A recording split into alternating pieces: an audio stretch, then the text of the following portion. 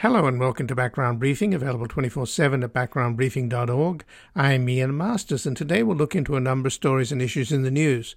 We'll begin with an alarming poll by CNN that should be a wake-up call for Democrats, which finds that nearly half of registered voters, 46%, say that any Republican presidential nominee would be a better choice than Biden, with 44% of voters feeling that any Democratic candidate would be a better choice than Trump, as both Biden and Trump's favorability ratings stand at 35%.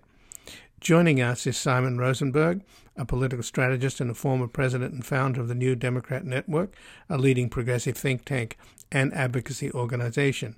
Previously, he was a writer and producer at ABC News for 5 years before working on the Dukakis and Clinton presidential campaigns, where he was a member of the 1992 Clinton War Room. Then we'll discuss the double standard of peaceful environmental protesters being arrested as terrorists for protesting against big oil and pipelines, while white nationalist militias armed to the teeth can storm state houses and terrorize the families of elected officials, only to be told to stand back and stand by. Joining us is the only American to be jailed in a corporate prosecution in retaliation by Chevron for winning a lawsuit against them, Stephen Donziger, a renowned lawyer, writer, and public speaker with a focus on addressing human rights abuses and corporate malfeasance. He was a key lawyer on the team that won a $9.5 billion settlement against Chevron related to its contamination of the Ecuadorian rainforest. Following the victory, he became the main target of a retaliatory campaign by Chevron and was the only person ever to be prosecuted by a corporation and was imprisoned.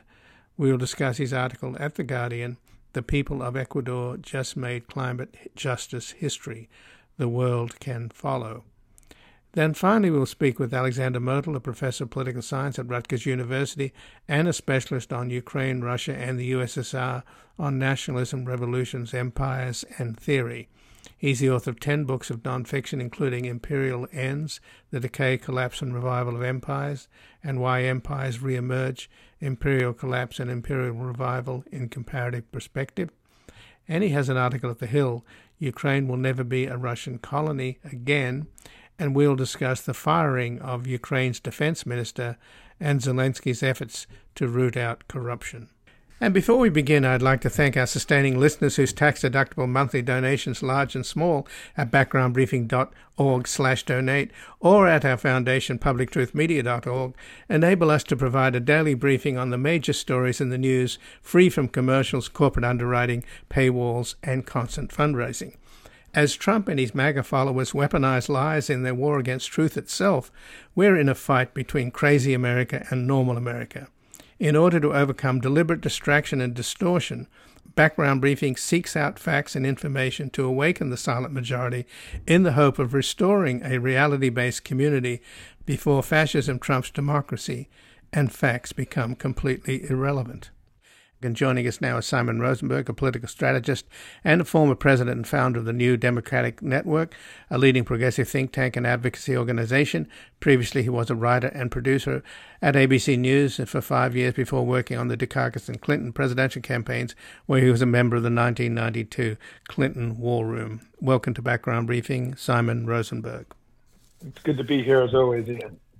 Well, thanks, Simon, but not good news for Joe Biden in terms of this latest CNN poll, where nearly half of registered voters, 46%, say that any Republican presidential nominee would be a better choice than Biden in 2024. And on the other hand, 44% of voters feel that any Democratic candidate would be a better choice than Trump. So both Trump and Biden, their ratings stand at about 35%. But there's some pretty negative polling on the economy, which Biden is trying to sell a good economy, but for some reason or other, he's not breaking through. And 58% of Americans say they have an unfavorable impression of Biden. And, of course, 3/4 of Americans say they're seriously concerned that Biden's age might negatively affect his current level of physical and mental competence. So where's the good news here, or how can this be turned around? Yeah. So this poll is far more negative than many other polls taken in recent weeks. And but where the race is, in my view, is that first of all, we're 14 months away. I think there's what I call asymmetrical engagement right now, meaning that Republican voters are engaged in politics. They have a primary going on. There are ads running all across the country. And their leader is being threatened with imprisonment. And so if you're a Republican, you're woken up, you're awake right now. You're paying attention. You have opinions about the election. If you're a Democrat, there's no reason for you to be significantly engaged in the presidential conversation. And I think a lot of Democrats had a good summer and they checked out and they're not really that engaged. So that level of engagement can make these polls a little bit more Republican than Democrat. And I won't get into all the details technically about why that is. And I think that's part of what's going on right now. I mean, there was another poll this week, Morning Consult, much bigger sample. They do a weekly track.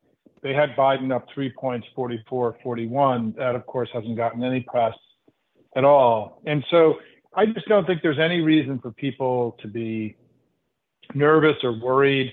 I mean, just like in 2022, the thing that really mattered more than national polling was what was happening with actual voting, right? And that took place, the special elections, Kansas ballot initiative.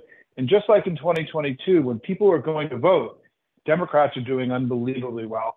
And we've won in Colorado Springs and Jacksonville. We've won in Wisconsin. We did really well in the Ohio ballot initiative 2 weeks ago. We did well in the Pennsylvania state house race that really mattered.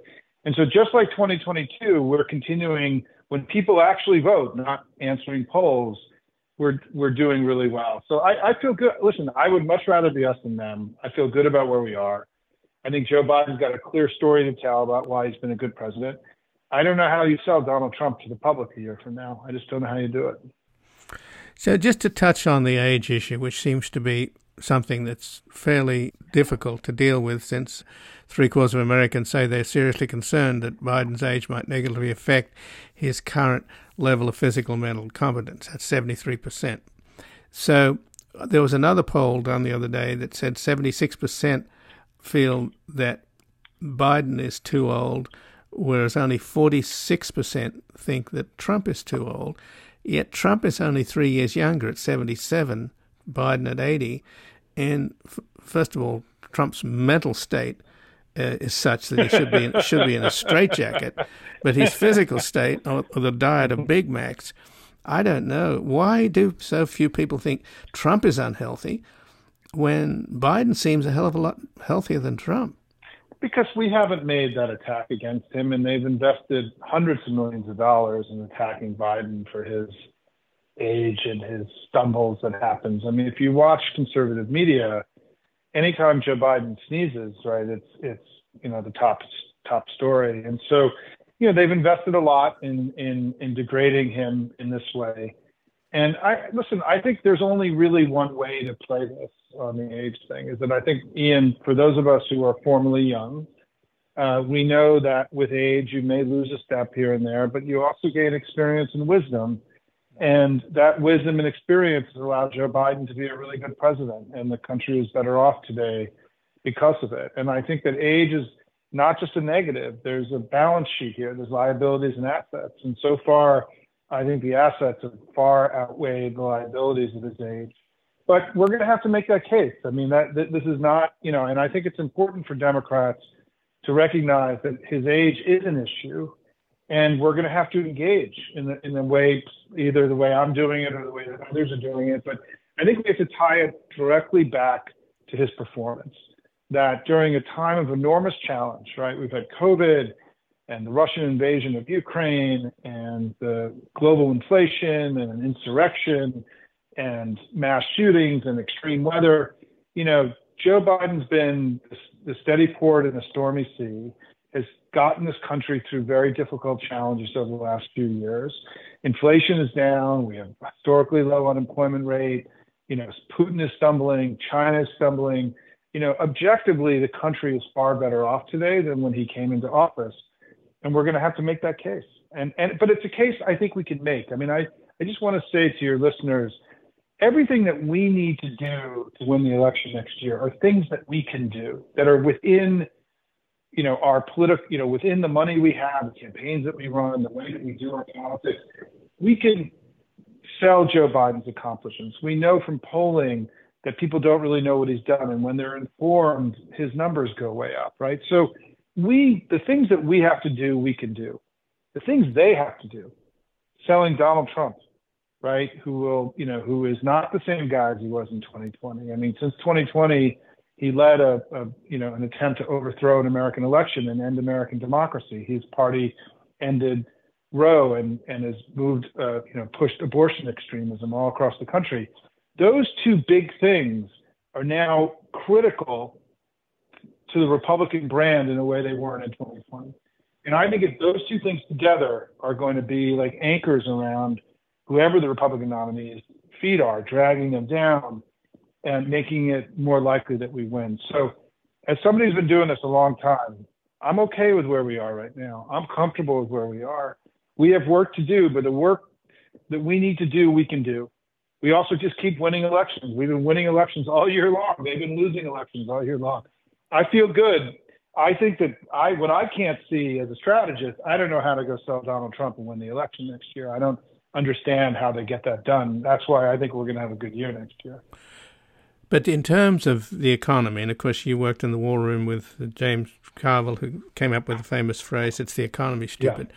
You did? The fact that the CNN poll says 58% of Americans say that Biden's policies have made economic conditions in the U.S. worse, and that 70% say that things in the country are going badly, and that 51% say that government should be doing more to solve the nation's problems.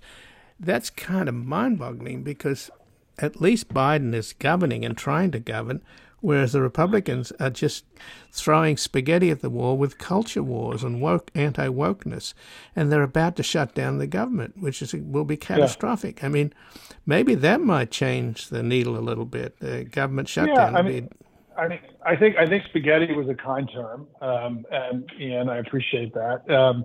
Look, we have work to do, right? We're not where we want to be, but we're not that far away from where we need to be. I mean, we won the election in 2022 with Joe Biden's approval rating at 42%, and his economic numbers in a terrible place. And the reason why is there's something much more powerful in our politics today than even the economy and even Joe Biden's approval rating, which is the fear of MAGA and Trump and the extremism of the Republican Party. That's been the issue that's driven the last three elections. It's going to drive the next one too. It is actually the most important issue in our politics. I believe that, right? Because, I mean, what they're threatening, Donald Trump now is going to be running on a clear platform that I tried really hard to end American democracy in 2021 and I failed, but I'm going to do it this time. And if we can't win that election, then we don't deserve to be in charge in 2025, in my view. I mean, they are not going to be able to run away from the fact that Donald Trump led an effort to overturn an election, install a fascist dictator, and end American democracy. And, it's the most serious threat to our democracy in the history of the country. We should be able to win an election with that guy who led that at the top of the ticket. And so I'm confident that we have the tools to win next year, but we have work to do. And we also have to acknowledge that perhaps the most salient part of Biden's age right now is that it's making it difficult to connect with voters. And that's a real issue, and I think, and it's why, and I don't think we can look away from this. I mean, it's part of what you're asking is, why don't people know more about what he's done? Why don't they understand how much better things are? Well, we need to either do that through the administration and through the constant daily repetition of things, amplified by all of us making our case, right? But it's also going to be when the campaign turns on and $1 billion of television ads and digital ads come out telling the story. I'm very encouraged by the early media coming from the Biden campaign. I think it's really competent. It's really strong. It's emotional. It's frankly better than I thought it was going to be. And I'm encouraged by what I'm seeing. They just dropped a new ad today about him going and standing with Zelensky in Ukraine. It's a very powerful ad. And so, look, Ian, my basic message to you, we've known each other a long time, is that, I think things are fine. Like we shouldn't be panicking. We know that from 2022 that these national polls had a hard time capturing the election and did a very bad job, frankly, at capturing what happened in the election. They underestimated Democratic intensity. And I would argue they're doing it again now. I mean, if you look at objective voting and not polling, we are winning every election that's happened this year that matters, and they're not. And we're taking away stuff from them. We took away a Republican city in Jacksonville. We took away a Republican city in Colorado. We took away the Wisconsin Supreme Court race. These aren't incumbent. We're taking stuff away from them. We're growing. We're getting bigger. We're taking political and demographic real estate away from them. That's what we should be focusing on. That, to me, is the most important political data that's in front of us this year. So just in the last couple of minutes then, the CNN poll says that 82% majority Democrats would prefer to see someone different running on the Democratic side, but they don't have anybody specific in mind. And then the other statistic that caught my attention is that Nikki Haley is the only GOP candidate who has a lead over Biden, 49% to 43% in a hypothetical matchup. So surely the message to the Democrats, and I'm talking to you here from West Los Angeles, which is the ATM of the Democratic Party, and everybody out here is like casting a movie. They want the guy at the top of the ticket is a matinee square idol. Job. So when are they going to get over that? When are Democrats going to stop looking around for an alternative to Biden and throw their weight behind him? My view is that it would be wise for the Biden campaign to turn the campaign on and to start giving people stuff to do. And I think once that begins, then things will settle down. I think that it's very easy right now, to sort of be not focused because, there isn't a Republican nominee yet. It's still very early in the process, and I think that once the Biden campaign, because we're not having a campaign. Right? We're not having debates. So there's nothing connecting Democrats to politics right now. And I think the longer that goes on, the more corrosive it will be for Biden. And so my advice to the campaign is they need to turn the campaign on. They need to start running ads and spending much more money and being much more aggressive and giving volunteers things to do, calls to make, doors to go knock on. Like, they got to turn the campaign on. And you may say, Simon, it's 14 months, it's too far. But I think that's the way our politics is now. People are ready to go. We've got Democrats all over the country ready to go to work for Joe Biden. They're ready to go save their democracy. He needs to give them something to do. And I think once that happens, I think a lot of this agita and nervousness. I mean, listen, if Joe Biden isn't talking to you about the election and isn't asking you to go fight, right, then you have reason to doubt whether he's actually fighting. Right? I mean, this is a sort of, on some levels, kind of a simple thing, which is that until the campaign really turns on, until it really feels, and it may be that this isn't until February or March, right? I don't know. I think it would be wise, though, for Team Biden to turn the campaign on and start asking for people to do stuff to start, going to battle against Trump. And I think the longer they wait, the more that people may wander off and do other things, get involved in House races, Senate races, governor's races, and it'll be harder for them to corral the volunteers that they need to get the work done next year. So that's my advice, Ian, for whatever it's worth, my 2 cents. And but I think, listen, I think the bottom line, if I can summarize the whole thing, we have a simple argument to make, which is that Joe Biden's been a good president. The country's better off. What's their argument? That Donald Trump's going to end, this time he's really going to end American democracy? I don't know. I mean, I'll take our argument over theirs any day of the week. Well, Simon Rosenberg, I thank you very much for joining us here today. Thanks, Ian. And again, I've been speaking with Simon Rosenberg, who's a political strategist and the former president and founder of the New Democrat Network, a leading progressive think tank and advocacy organization. Previously, he was a writer and producer at ABC News for 5 years before working on the Dukakis and Clinton presidential campaigns, where he was a member of the 1992 Clinton War Room. We're going to take a brief station break. We're back discussing the double standard of peaceful environmental protesters being arrested as terrorists for protesting against big oil and pipelines, while white nationalist militias armed to the teeth can storm state houses and terrorize the families of elected officials, only to be told to stand back and stand by. You got to give the people time. Give people what they want. Well. Don't you know you got to give the people what they want. Well, I done been all over the world, and everybody feels. Welcome back. I'm Ian Masters, and this is Background Briefing, available 24/7 at backgroundbriefing.org. And joining us now is Stephen Donziger, who is a renowned lawyer, writer, and public speaker with a focus on addressing human rights abuses and corporate malfeasance. He was a key lawyer on the team that won a $9.5 billion settlement against Chevron related to its contamination of the Ecuadorian rainforest.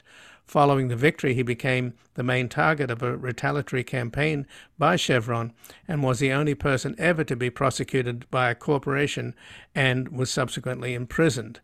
And he has an article at The Guardian, "The People of Ecuador Just Made Climate Justice History. The World Can Follow." Welcome to Background Briefing, Stephen Donziger. Thank you, Ian. It's an honor to be with you. Well, thanks for joining us, Stephen. And I'd like to obviously talk to you about your Guardian piece on the people of Ecuador making climate justice history. But let's, for the benefit of the audience, just go through what happened to you vis-a-vis Chevron and why you became the only person to ever be put in jail by a corporation in the United States.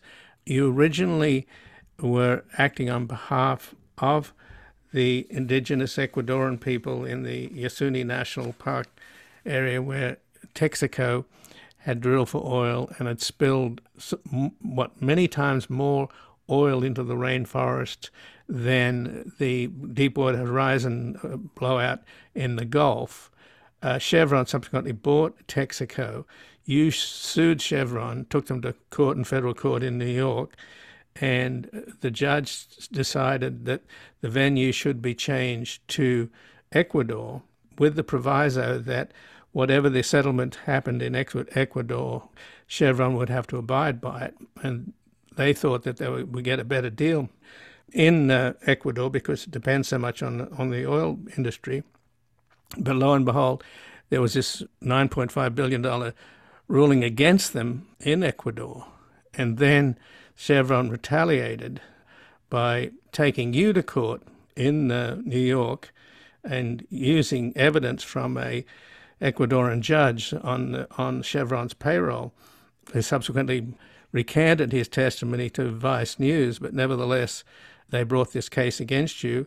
But the U.S. attorneys in the Southern District of New York refused to take up the case and prosecute you. So the judge then assigned a private law firm as prosecutors, and this law firm happened to work for Chevron, and they put you under house arrest and subsequently in jail. So is that an adequate description of... That's an impressive summary of years and years of attacks on me, yes. I'll say, though, that just to be clear, I, for 28 years, have advocated on behalf of Amazon communities in the northern part of Ecuador's Amazon, which is different than the Yasuni, which is in the southern part, although I'm involved in that issue. So I just wanted to clarify that. But I think the important point that you make is that I'm the only person in U.S. history ever to be prosecuted directly by a corporation and detained by a corporation. And, you know, the way that went down, to make its very long story as short as possible, is I helped the communities in Ecuador win roughly a $10 billion pollution judgment against Chevron in the courts of Ecuador, where Chevron had accepted jurisdiction, where they wanted the trial to be held. Once we won the judgment, they refused to pay, and then they sued me back in the United States, claiming that I committed fraud to procure the judgment, which is completely false. The judgment was affirmed by Ecuador's Supreme Court and Ecuador's Constitutional Court. And their evidence, as you point out, was a Ecuadorian man to whom they paid over $2 million and coached for 53 days before he testified against me in a U.S. court. in a civil racketeering case.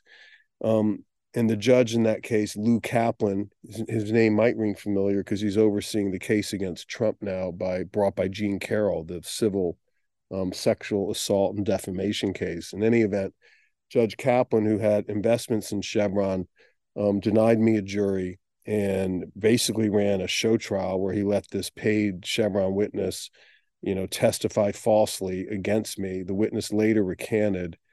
Nevertheless, Kaplan issued a judgment against me. Meantime, they had dropped all the money damages claims to avoid a jury, because in the U.S., under the 7th Amendment to the Constitution, you get a jury if you're sued for money. So they didn't want a jury. So they dropped all the money damages claims on the eve of trial. And the judge found, based on this paid witness false testimony, that I bribed a judge in Ecuador. And that contradicts the decisions of 8 different appellate courts in Ecuador and Canada.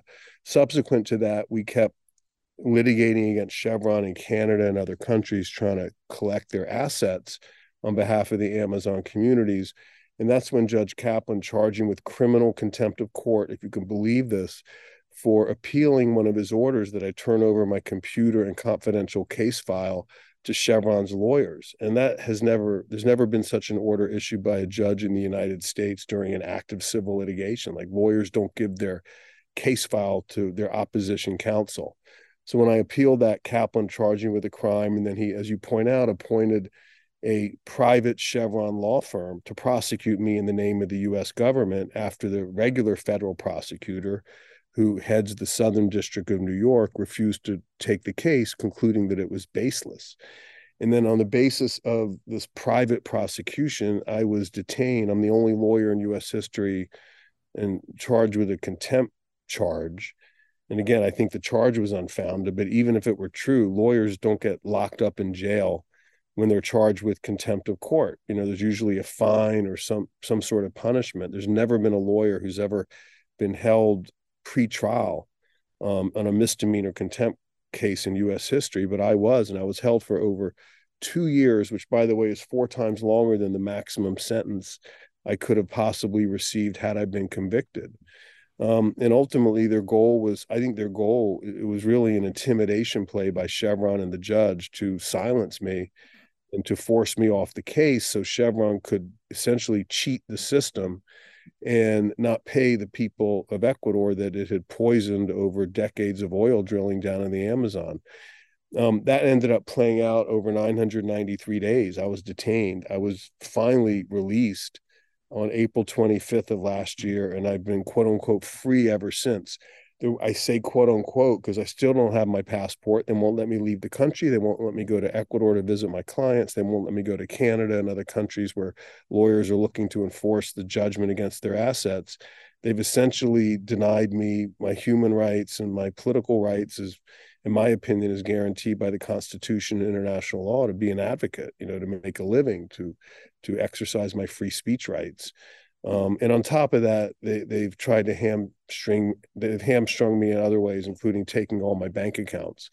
But having said that, I've been through a lot, and I'm really happy now to be able to continue to be advocating on behalf of my clients down in Ecuador, even if it is from the United States, and even if it is by speaking to people like you. So I'm really happy to be here to tell my story. Well, it's amazing to hear it, and I'm sure the audience feels the same way. I mean, we know from what was in the 2 centuries ago, the Santa Clara County versus Santa Fe Railroad decision that made corporations persons in law under the 14th Amendment, giving corporations the same protection that freed slaves were getting. This is an amazing situation where a corporation has managed to jail somebody, and it's so much worse than the idea that they could call themselves persons in law. I'm absolutely astounded that this happened, and I think you've appealed. Didn't the appeal go to the Supreme Court? And Yes, thank you for saying that. I mean, what happened is, ultimately, I got thank God, a really good legal team, ironically, lawyers from all parts of, our political world, including some Federalist Society conservative lawyers who were, really offended by this idea of a private prosecution. So what ended up happening is a lot of the liberal side and the conservative side and even the far right side joined forces and said this is clearly a violation of the Constitution. You know, it violates the rule of law. But having said that, Chevron's law firm is powerful, and the trial judge, Judge Kaplan, who did this, has a lot of sway, and they were able to convince, but it was a split decision. The first level appeal court in New York, the Second Circuit Court of Appeals, affirmed this private prosecution in a 2-1 decision, but the dissent was so powerful that we took it up to the Supreme Court, and literally the court agonized for weeks over whether to take this case, ultimately turned it down. But interestingly, 2 of the conservative justices, Gorsuch and Kavanaugh, issued a stinging dissent, saying that what happened to me was a violation of the Constitution and that my entire misdemeanor contempt conviction and prison sentence and detention should be nullified. So, you know, but it hasn't been nullified, right? It hasn't been, but now we're going to international courts, including the Working Group on Arbitrary Detention of the United Nations, which has already ruled in my favor one time, claiming my detention or determining that my detention prior to my trial was a violation of international law. It was clearly done for retaliatory purposes. This is 5 jurists, international jurists, looked at this case and concluded that Judge Kaplan displayed what they called an appalling, this is the word they use, their word, appalling level of bias against me. And they also use the word staggering level of bias. And so the world is onto this. But I think the broader issue, I mean, I think most of your audience is in the United States. We need to understand as U.S. persons that our country is not unlike a lot of other countries in the world that violate the rights of people who stand up to the power structure. You see this with Navalny in Russia. You see this obviously in China regularly. You see it in Turkey with Erdogan. I mean, there's literally thousands of lawyers in Turkey locked up right now for opposing Erdogan. Obviously, you see it in places like Saudi Arabia with Khashoggi. What I'm trying to really convey is the United States has the same authoritarian, even fascist tendencies in this country. I'm not saying we live in an authoritarian country. I'm simply saying the seeds of that exist and they play out on a more regular basis than people might realize. And, if you haven't heard of what my case or what happened to me, the New York Times never wrote the first story that a U.S. human rights lawyer, by the way, I went to Harvard Law School and was a classmate of Barack Obama. He was my classmate. So I come from a privileged background. I'm blessed to have had the education I have. So, but it's not like I was, a fringe person. I mean, I had an outstanding legal career, successful in my work. We won the case in Ecuador, a historic case, and they locked me up. And the New York Times wouldn't even cover the story while they cover the story of lawyers all over the world, appropriately so, being locked up for political reasons. So, there's been a real kind of, other than some independent media outlets like The Intercept, The Nation, there's been a real, I would call, the most of the big media have just completely ignored what's happened to me. I mean, I don't know if it's because of pressure from Chevron or just they don't know really how to explain how a human rights violation could be committed by a U.S. judge. But whatever the reason, they're not covering this story. And yet it is an extraordinary story where a corporation, in effect, the law was outsourced to a corporation to railroad a lawyer that had gotten a judgment against them. You'd think that would be something that would rattle the entire cage of the legal structure, and the fact that the 2 Supreme Court justices, both conservative appointees of Donald Trump, gave such a stinging rebuke to the judge for this. And you'd think that at least that would have been reported by the New York Times. No, that in itself is amazing. Let's talk a little, though, about your article in The Guardian, though, about this win in Ecuador, where the people of Ecuador just made climate justice history, and the world can follow. So just describe what happened, if you will, Stephen. Well, this is very important. Again, it's not getting enough attention. But Ecuador the country of Ecuador, which is a country of roughly 13 million people, it's an oil producing country. Obviously, I was working down there trying to help the people clean up a lot of the pollution from Chevron. In any event, organizers put a popular referendum on the ballot in the last election, which was held August 20th, and it passed to end all oil drilling in the Yasuni National Park, which is probably the most biodiverse place on the planet. And there was one oil company operating there with a small operation, and they're now going to have to dismantle that operation and go home. What's significant about this is the first time in world history that we can, from what we can tell, that a popular referendum, that is, citizens have used the power of the ballot box to end fossil fuel expansion and to end at least some aspect of oil drilling. And I think the referendum process, which is a key part of many state rights in the United States, is a great mechanism for people to express themselves in the climate issue and vote to end fossil fuel expansion. So my article is mostly about that and about how the people of Ecuador are really leading the world on so many of these important climate issues in the context of the law. Well, it's extraordinarily significant that an oil company actually has been forced to literally abandon the rigs and get out of town, right, and stop. This oil company, Petroecuador, was extracting, 60,000 barrels a day, right? From Yeah, can you imagine, look at a U.S. state like California, where, there's often referendums put on the ballot. Can you imagine if that question was put on the ballot in California? I mean, the global impact that would have, it would attract massive attention.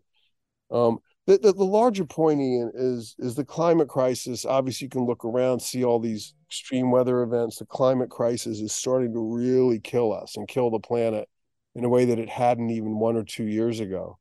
And, it's very clear there's no government in the world, no major power in the world that has the fortitude at this stage to very quickly transition out of fossil fuels, including the United States, including China, including Russia, India, all the major powers. So, if we don't take matters into our own hands and force governments to do their job, their primary job, which is to protect the public, we're not going to see the change we need to save the planet. And that's what's so impressive about what the people of Ecuador did. I would encourage people to read my story and think about ways, wherever you are, in whatever state you are in the United States or in any other country, to bring a referendum to the next vote or the ballot in your state or in your country, where people can actually express themselves on this critical issue. I mean, it could really, in my opinion, change the dynamic and force government officials and elected officials to move a lot quicker on these issues. So this is the opposite of drill, baby, drill, right? This is stop drilling and get out of town and save the planet to boot. That's exactly right. But, there was very little coverage of this. I mean, I wrote about it in The Guardian. The Guardian covered it as a news story. But, the major U.S. press pretty much ignored it. And I'll say this, a couple of points before we go real quick. One is, what happened to me, this private corporate attack on me as an advocate, is happening to a lot of people in the United States, including in Atlanta now with the Cop City protesters who were just charged with a criminal racketeering conspiracy. Most of them are just peaceful protesters protesting this, this police training center.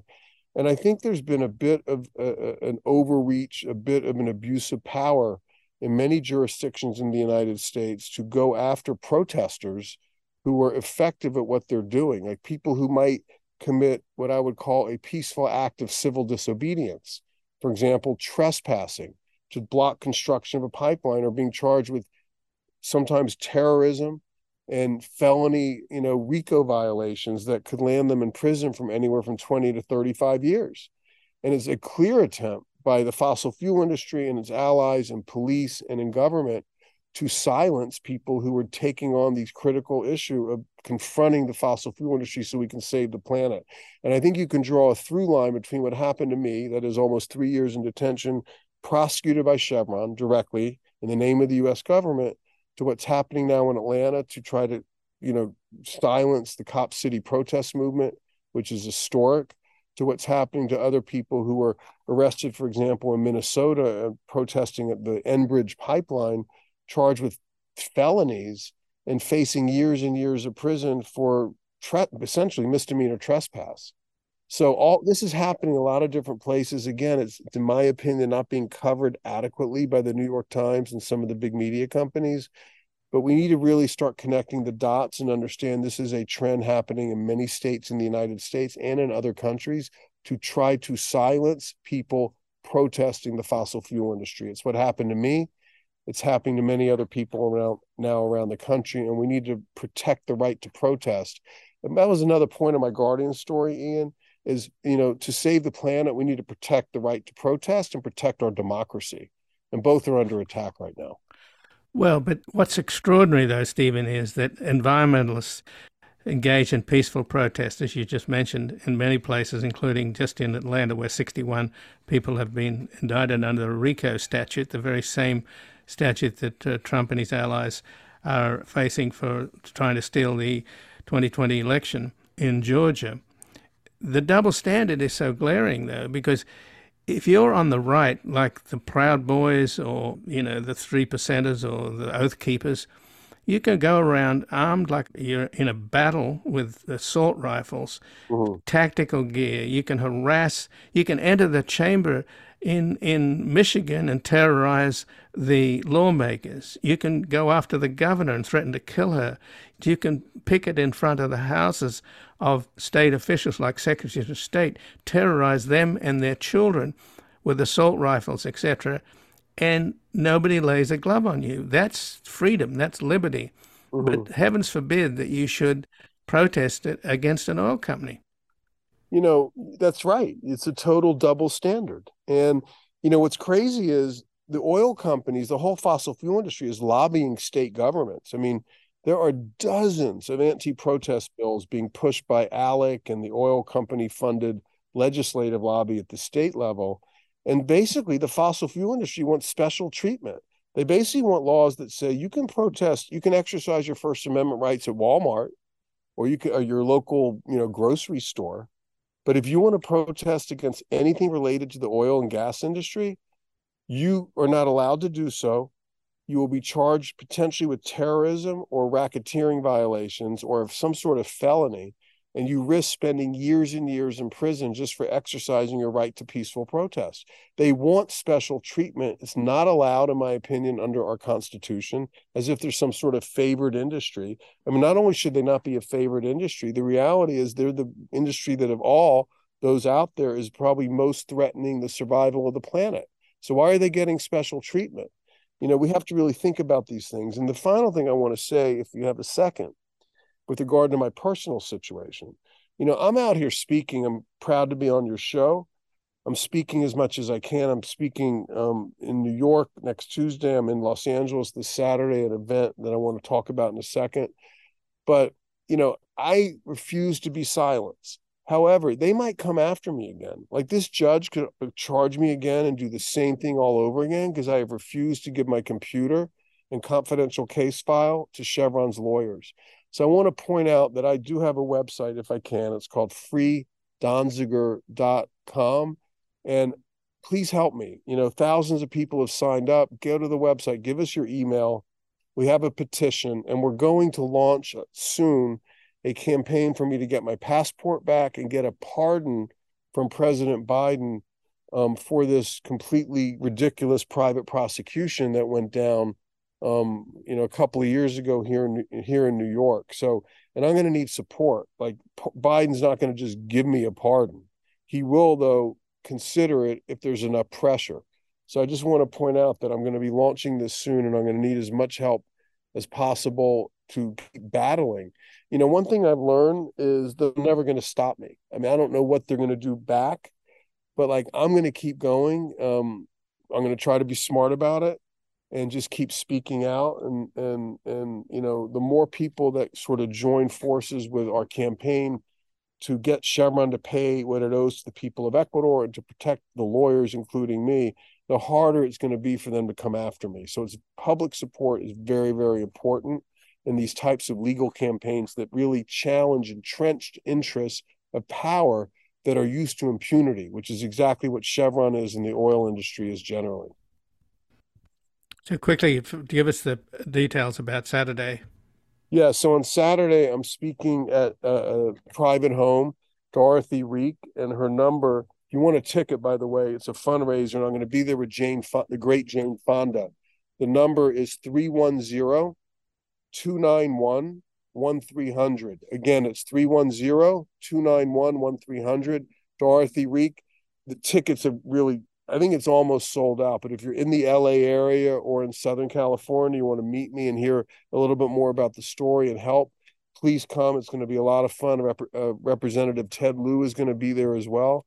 And I'm getting an award from the Progressive Democrats of the Santa Monica Mountains, as is Jane. But the more important point is we're going to be having a very interesting discussion about a lot of the issues I've been talking about on this show. Again, it's 310-291-1300 to get a ticket. Well, Stephen Donziger, I thank you very much for joining us here today. Thank you, Ian. Appreciate it. And again, I've been speaking with Stephen Donziger, a renowned lawyer, writer, and public speaker with a focus on addressing human rights abuses and corporate malfeasance. He was a key lawyer on the team that won a $9.5 billion settlement against Chevron related to its contamination of the Ecuadorian rainforest. And following the victory, he became the main target of a retaliatory campaign by Chevron and was the only person ever to be prosecuted by a corporation and was imprisoned. And he has an article at The Guardian, "The People of Ecuador Just Made Climate Justice History. The World Can Follow." We're going to take a brief station break. We're back discussing the firing of Ukraine's defense minister and Zelensky's efforts to root out corruption. $1.50 just to see 'em. Don't it always seem to go that you don't know what you've got till it's gone? They paved paradise, put up a parking lot.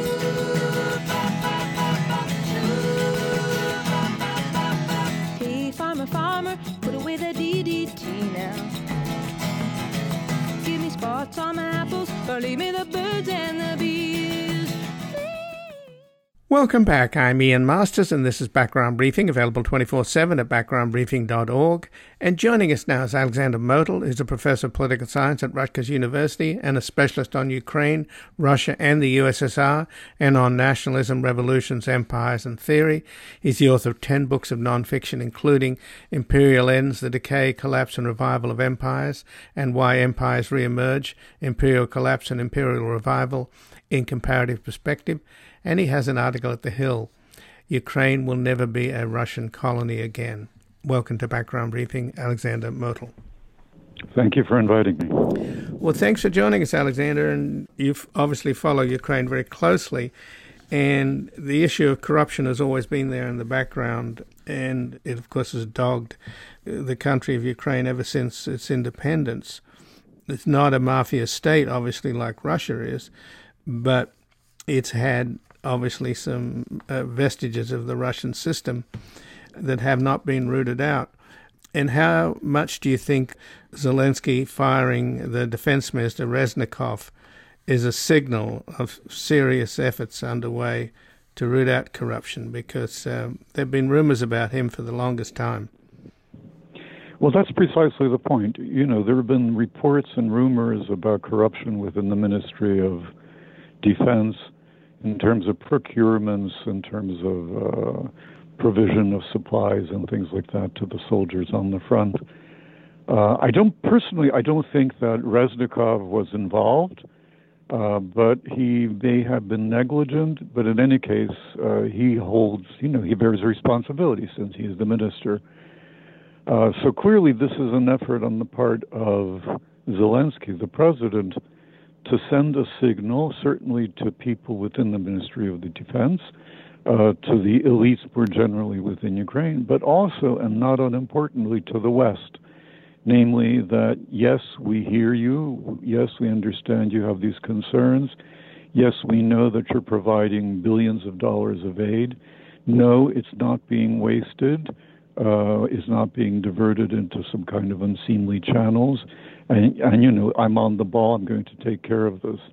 Importantly, it was a few days ago that Zelensky said that he would treat corruption as the equivalent of treason. Some people within Ukraine said that's an exaggerated approach. But whatever one's view on that particular statement, it clearly shows that he's sending very, very serious signals. And the replacement of Reznikov by Rustam Umerov, who's a Crimean Tatar. What do you make of that? Now, that's very interesting because on so many different levels. On the one hand, he's not a military guy. But then again, it doesn't necessarily matter because the war isn't being fought by the Ministry of Defense. It's being fought by the General Staff. And as you know, they're doing a pretty good job. On the other hand, he does have, he was in charge of the State Property Fund, which is to say the fund that was responsible for privatization. So if anybody has had any kind of contacts with corruption, it's someone who's worked for the State Property Fund. The good news is, as people in Ukraine say, is that there seemed to be there's no corruption on his part, or at least none that we know of, which probably means that there isn't any at all. So he seems to be, again, a reformer with some experience in the kind of issues that he'll be dealing with within the Ministry of Defense. And of course, as a successful businessman, he knows how to run operations. I think part of his attractiveness to Zelensky was the fact that he's effectively a technocrat, a guy who knows how to run a business, presumably can do it well, and will presumably try to treat the Ministry of Defense and its various subordinate units as a business as well. But there's more, because of course he's a Crimean Tatar. Not only that, he was actually born in Soviet Uzbekistan in Central Asia, which is where the Crimean Tatars were exiled by Stalin.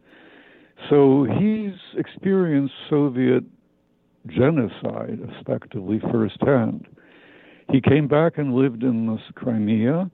He serves as an advisor to the Crimean Tatar Congress, or National Assembly. It's known as the Mejlis, and its leaders. So clearly this is a guy who's very closely connected with the Crimea, with the Crimean opposition, the Tatar opposition to the Russians. And this is clearly and obviously a signal on the part of Zelensky that Ukraine is very serious about recapturing Crimea. It may or may not be able to do that, but it will certainly make every effort to do this as well.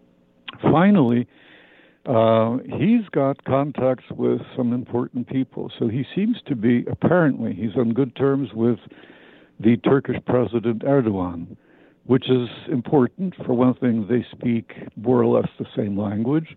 Crimean Tatar is very different from Turkish.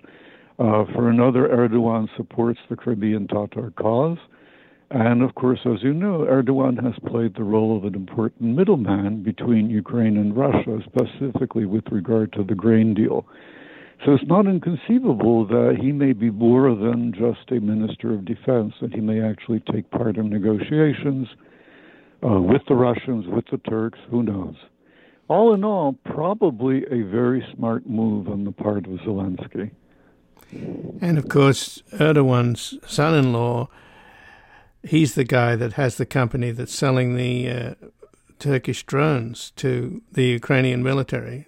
But what do you think is going to happen with Reznikov? There are rumors that he may become ambassador to the UK. There's also, of course, rumors that Reznikov's girlfriend in London has been taking, kickbacks from arms deals. So I don't know. Do you think that any of the NATO allies were the ones that pressured Zelensky to get rid of Reznikov? Well, I'm not sure if, again, as I suggested, I haven't seen any persuasive evidence to the effect that he's actually corrupt. He may have been lax, he may have been negligent. Presumably he was lax and negligent, but I don't think he was skimming money off the top, or at least I'm not aware of any evidence to that effect. And my suspicion is he was basically the sacrificial goat. Someone had to take responsibility and become the fall guy, and he was the obvious choice. What's his future? I've also heard, I've read certain accounts suggesting that he might be moved to some other ministry, to some other high-ranking position.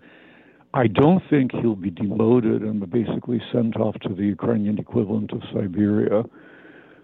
He's probably going to have some kind of position of My guess is that he'll have a position that somehow relates to Ukraine's contacts with the West, especially with regard to military issues, because he was the guy who attended all of these sessions of the so-called Ramstein process, whereby 50 or more countries agreed to provide Ukraine with weaponry.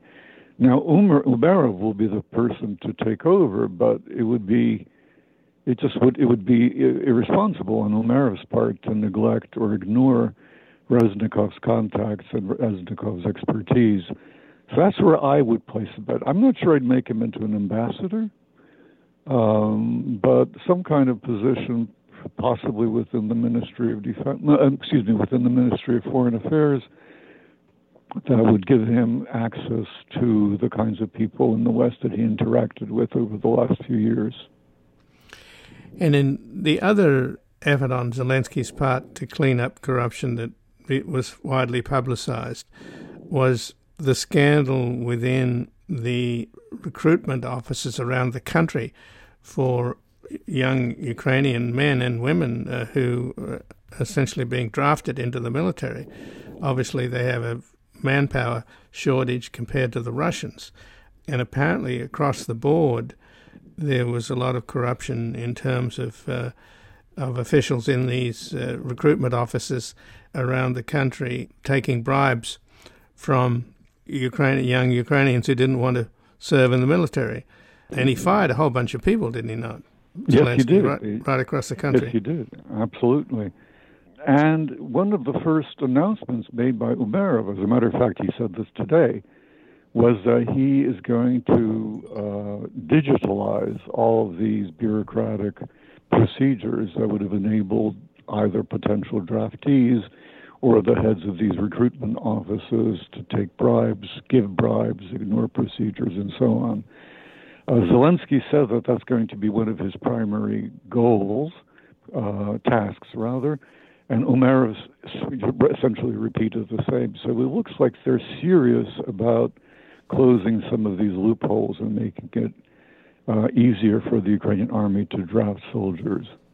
By the way, I mean, the Ukrainian army is doing fairly well. They have something like 5 or 6 significant, I believe, at the brigade-level units in their reserves. So they're not yet at any kind of critical point. That said, clearly the longer the war will drag on, if it drags on for a long time, the more evident will some kind of soldier shortage be. So they need to deal with the problem as quickly as possible and as effectively as possible. I think that'll put the fear of God into Umerov and make him, at least with regard to that, make him more or less effective. Well, they still haven't deployed their main Western-trained units, brigades, with armored brigades in particular, with the modern or more modern battle tanks, Leopards and the Challengers, and the American Abrams tanks have yet to arrive. Now the U.S. has now decided to transfer depleted uranium shells as well. What's your understanding of this breakthrough in the South? They say they've definitely passed the first Russian line of defense, and there's some suggestions that maybe the second and third lines of defense aren't quite as robust as originally thought. So do you think they're poised for a breakthrough, and that these other brigades that have been held back in reserve might be joining the battle? My guess, I'm not privy to what the General Staff is thinking, but from what I've been reading and from the movements of their forces and from the kinds of actions that they've engaged in, it looks to me like the priority in the next month or so is to continue to degrade Russian infrastructure, energy, gasoline depots, ammunition depots, command and control centers, and eventually get to the point where they could have where they could be able to fire artillery shells more or less at ease at a critical number of railroad links and roads going from eastern Ukraine north of the Sea of Azov to the Zaporizhia and especially the Kherson and Crimea provinces. The point, in other words, is to cut off the supply lines as much as possible. If they can do that, and it looks like they're close to being able to do that, and at the same time, if they could disable the Kerch Bridge that connects Crimea to Russia proper, effectively, they will have surrounded a significant number of Russian armed forces, basically everybody in Kherson, parts of Zaporizhia, and much of Crimea. That would then enable them to essentially win without necessarily having to sacrifice huge numbers of forces. That seems to be the plan. At the same time, the reason that the Ukrainians haven't deployed these major forces as well as the tanks and so on initially, at least in these last few weeks, was because they tried that at the very beginning of their counteroffensive, and they got creamed. The minefields, the artillery that the Russians were shooting, I mean, they followed American advice, basically, namely, go in, do a kind of frontal assault with all this heavy machinery and expect a bit breakthrough. But of course, the Russian defenses were simply too strong. So what the Ukrainians did was adopt an alternative strategy, namely relying on their infantry, holding the tanks in reserve. They can't deploy their air force to the degree that they would like to, simply because it's not large enough, and the West isn't providing them with the requisite air power. So what they're doing is relying on their infantry and just incrementally, step by step, winning back territory. And as you said, they appear to have pierced the first line of defense in 2 and possibly 3 places, and they appear to be approaching the second line of defense. This is a very slow process because the Russians are well dug in, and at the same time, they've put in thousands of mines. It's been calculated that a square yard of territory may have up to 5 mines. So you need to demine these fields, and you need to do this in a fashion that doesn't entail any limbs being lost. And then at the same time, you have to coordinate these attacks on well-entrenched Russian positions. So the Ukrainians are making steady progress. It's slow, it's incremental, but they may be at the point, assume, for instance, that they might be able to embark on a breakthrough. I mean, if they can cut off the supply lines, and if they can disable the Kerch Bridge, then basically they will be dealing with Russian armed forces that are significantly degraded and depleted, and probably demoralized. And that should make any kind of advance much easier. Right. And isolated as well. But the Ukrainian officials have been bristling under criticism coming from the West about the slow progress, which is obviously annoying them because they don't want to lose lives. But has this firing of Reznikov anything to do with that? You said earlier he might be being scapegoated. Are they responding to criticism of the slow progress in the counteroffensive? I don't think so. I mean, possibly in some remote sense, but the actual war is being fought and conducted and planned by the General Staff, especially by the Chief General Zaluzhny. And he's been doing this pretty much independently of the Ministry of Defense. He coordinates with Zelensky, but Zelensky has been smart enough to stay out of the actual running of the campaigns. So I don't think so, in other words. I would be surprised if that were the case. Well, Alexander Motyl, I thank you very much for joining us here today. I appreciate it. Thank you for having me, Ian.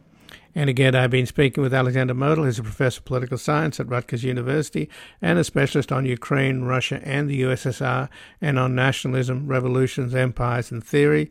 He's the author of 10 books of nonfiction, including Imperial Ends, The Decay, Collapse, and Revival of Empires, and Why Empires Re-Emerge, Imperial Collapse and Imperial Revival in Comparative Perspective.